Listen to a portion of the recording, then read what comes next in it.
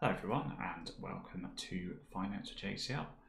I'm here to try and share some experience and knowledge to help us all on our journeys to financial freedom. Today's topic is around the 8 different income streams, and what I'd like to show is that there are additional incomes that you may not have considered, and by increasing the amount of income that you bring in, you can either get to your financial freedom goal more quickly or you can exceed the value when you get there. So that's what I'd like to take away from this. There are multiple pathways to accelerate your journey to financial freedom. So to start with, what I'll do is I'll take you through the first section, which will be the 8 different incomes with some examples. I'll then kind of give a bit of a worked example as to a typical scenario and then what you could do to increase the number of income streams, and then we'll wrap it all up with the summary at the end. So let's crack on. And the first income is what you might call the earned income, and this is probably the most common form. It's essentially your salaried job where you're effectively exchanging to a large degree time for money, and the more time you spend at the job, generally speaking, you'll get paid more. It has plenty of advantages. It's very steady and predictable, which is a good thing, but also if you're trying to accelerate your journey to financial freedom, that actually makes it quite hard to increase that. It does require you to be in a reasonable health position, that you're actually able to go to work. So a lot of jobs can be done from home, but if you're in very poor health, you may not be able to participate in this kind of income. And yeah, it's pretty common, and one that most people will probably experience at some point in their life. So that's the first one. The second income is what I would determine is called profit income. It's essentially your kind of revenue minus cost type scenario. So it's perhaps you've started a business where you're importing something from China and selling it on Amazon at a higher price. So that would be profit income. It could be through your self-employment as a business owner. Now the great thing here is there are much bigger potential rewards, so you can accelerate much more quickly, but there's a much higher chance of failure. And there are various stats going around, but the probability of a small business failing in its first couple of years is very high, and it's certainly over 50% from what I've read. So a bit different to the first one. This is much more volatile, but perhaps bigger rewards, but bigger trade-offs there. Third income is interest income, and you get that effectively from lending. So when you deposit money in your bank account, they will be effectively lending that bank money to lend to someone else. They will pay interest for that privilege, although these days not particularly much. And again, it's generally very steady and predictable, and you can almost calculate ahead of time how much you're going to get for certain amounts of money. And you can also look at fixed rate accounts, which will say give the bank money for 12 months when you can't access it, and they'll give you a 1% to 2% rate. And perhaps a new and emerging area is that peer-to-peer lending, where you can use platforms to lend to other people or businesses, but perhaps that's got a bit more risk. So that's the third one. And again, with this one, it's not something you're going to get very rich or very quickly, but again, it's steady, predictable, and it does chip in to their overall pot. So that takes us to the fourth income, which I would call residual income. So you do a bit of work, so active work up front, and then it turns into passive income then. So over a period of time, you can just get paid multiple times for the same thing. Good example is if you write a book, you do that work once, and that book could be selling 10 years later, still selling copies, and you could still be receiving some residual income. And even perfect example here is a YouTube channel where you make your videos, and then perhaps you get paid through advertising revenue every time someone watches it, even if you've only done that work once. So halfway through, so go on to the fifth income, and that one is dividend income, which is one of my favourites. And that is from stock ownership, so investing into the stock market, owning parts of companies or owning positions in funds that own companies and various instruments. The absolute power here is you can actually turbocharge your position by reinvesting dividends to buy more of the same, which then starts over a long period of time compounding up really, really quickly. So to get rich quick on dividends, it's a long-term play, but you can massively exponentially grow with the compounding effect.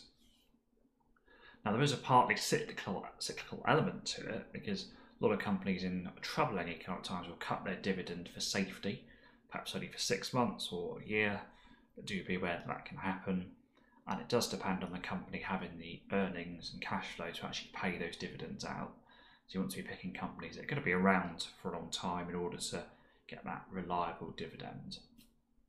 And it tends to be more established companies that provide a dividend, because growth companies don't want to send money out of the business, they want to reinvest it into the business because that's where they are effective and can grow quickly.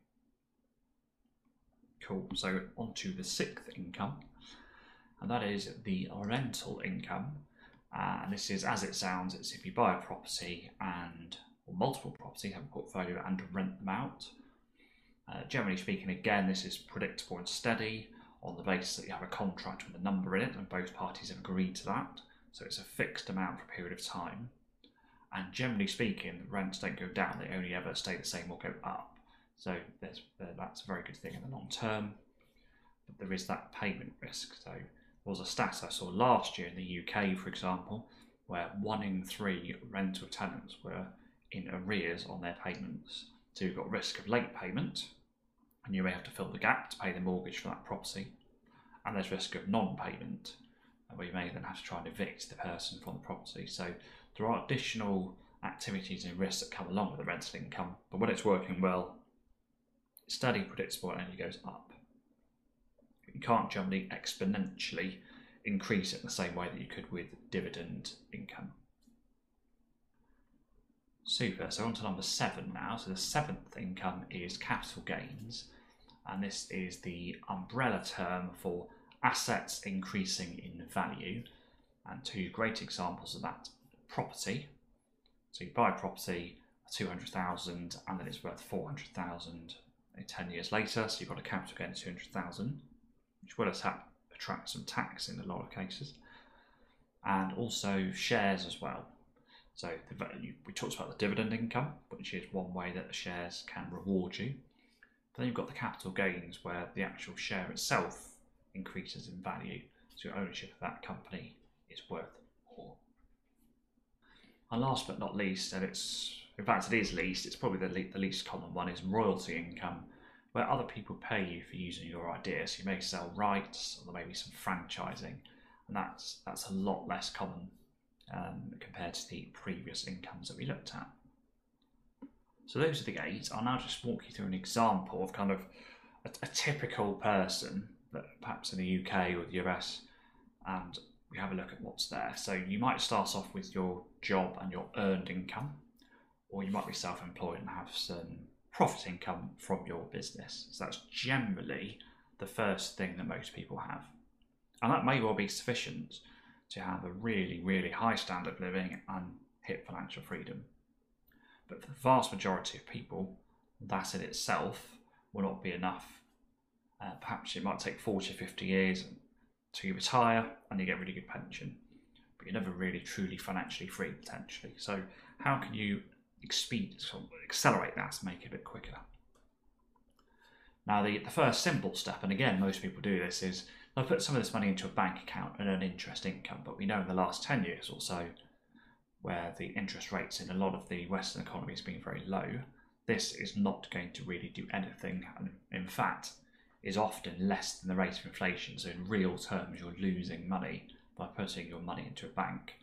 If the price of things is going up at 2% a year and you're getting 1% interest, you're actually worse off in a year's time. And the other thing that a lot of people will have, particularly as they get sort of middle age, is they'll have purchased their own home for their family, and generally speaking, there will be capital gains, at least historically in the long term, on your home. Now perhaps you don't view it as an asset because it is your home rather than just a house. This is where you live and that's its primary purpose. But you will have some capital gains in the bank there that perhaps you could draw down on in some kind of an emergency if you needed to. So those are that's the general sphere that the vast majority of people operate in.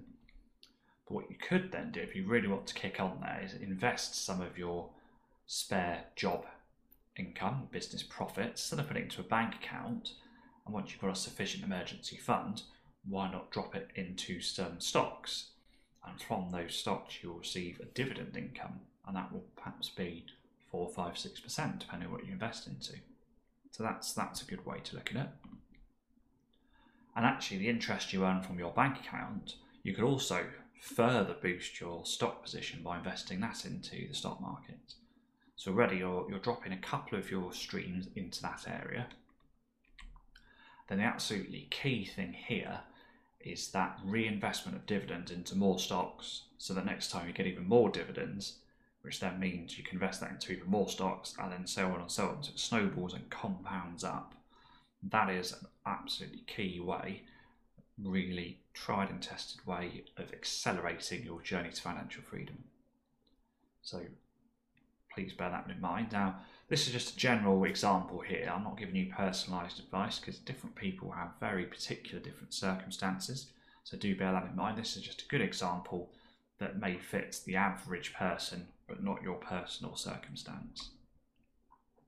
Now, a cool topic example here is you may have some additional income from YouTube, and that actually should say residual income there, but that's residual income, and you can drop that into the stock market. So again, boosting your stock position, and that's exactly what I'm trying to do here. It's one of the reasons I'm doing this, is to share a bit of knowledge, experience, and learn as well, but also to try and generate some extra income that I can then invest into the market to accelerate my journey to that financial freedom.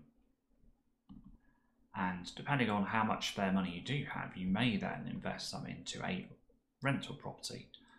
And over a period of time, that rental property will probably have some capital gains. Certainly not guaranteed, but historically speaking, there's a decent chance of some capital gains, so increases in value. And that rental property will generate rental income, which you can then, over a period of time, accumulate and reinvest to get another rental property, which will then accelerate the amount of rental income you gain, and then you'll get even more and more quickly, which you can then reinvest into another rental property. And again, there's a bit of a snowball effect. It's a slower one, but it can happen. And the alternative is, of course, you can invest that rental income into the stock market to get even more dividend income, and the compounding goes on. So there's an example. I'm not saying this works for you, but do have a think around how you can reconfigure or branch out into areas to try and tap into some of these additional income streams if you're looking to push your journey forward, financial freedom. Now, there is the other side of the equation. We talked about the plus side, but what about the cost side? So you may actually end up with more free money to invest if you manage and budget your costs accordingly. So I've done a show on that, and I'll link to that one, so you've got a view there. But there's only so much you can reduce your costs without perhaps living a lower quality of life. So the better thing to do in the long term to really boost yourself is to access some of these additional income streams. Know the different levers you can pull, and then build yourself a plan as to how you're going to use them. So to summarise, we've looked at the 8 different incomes. So earned income, profit income, interest income, residual income, dividend and rental income, and then capital gains, and then royalty income. So those are the 8. And yeah, keep that in mind, think about it. I hope it's useful for you. So that's it for today. I hope you found it useful. And if you have found it useful, I'd really appreciate it if you could consider showing some additional support to the channel. So what you can do is, if you're on YouTube, if you want to see more like this, subscribe. If you like this video in particular, hit the like button, and then drop some comments if you've got some ideas about the sort of things you'd like to hear about. There's the Patreon route, where you become a supporter or indeed a VIP patron and have your name flashed up in these videos to demonstrate your support. And then finally, there is the Quidco link. Now, Quidco is a cashback website, and there's a link there which will enable both yourself and me to gain additional cashback if you're doing some online shopping. So now's the time. We're just at the start of December 2020. People are starting to buy things online. If you use that Quidco link, that would therefore mean that you can actually earn a bit more back for yourself whilst you're doing your online Christmas shopping. That would be pretty cool. So thank you very much, everyone, and I will catch you in the next one.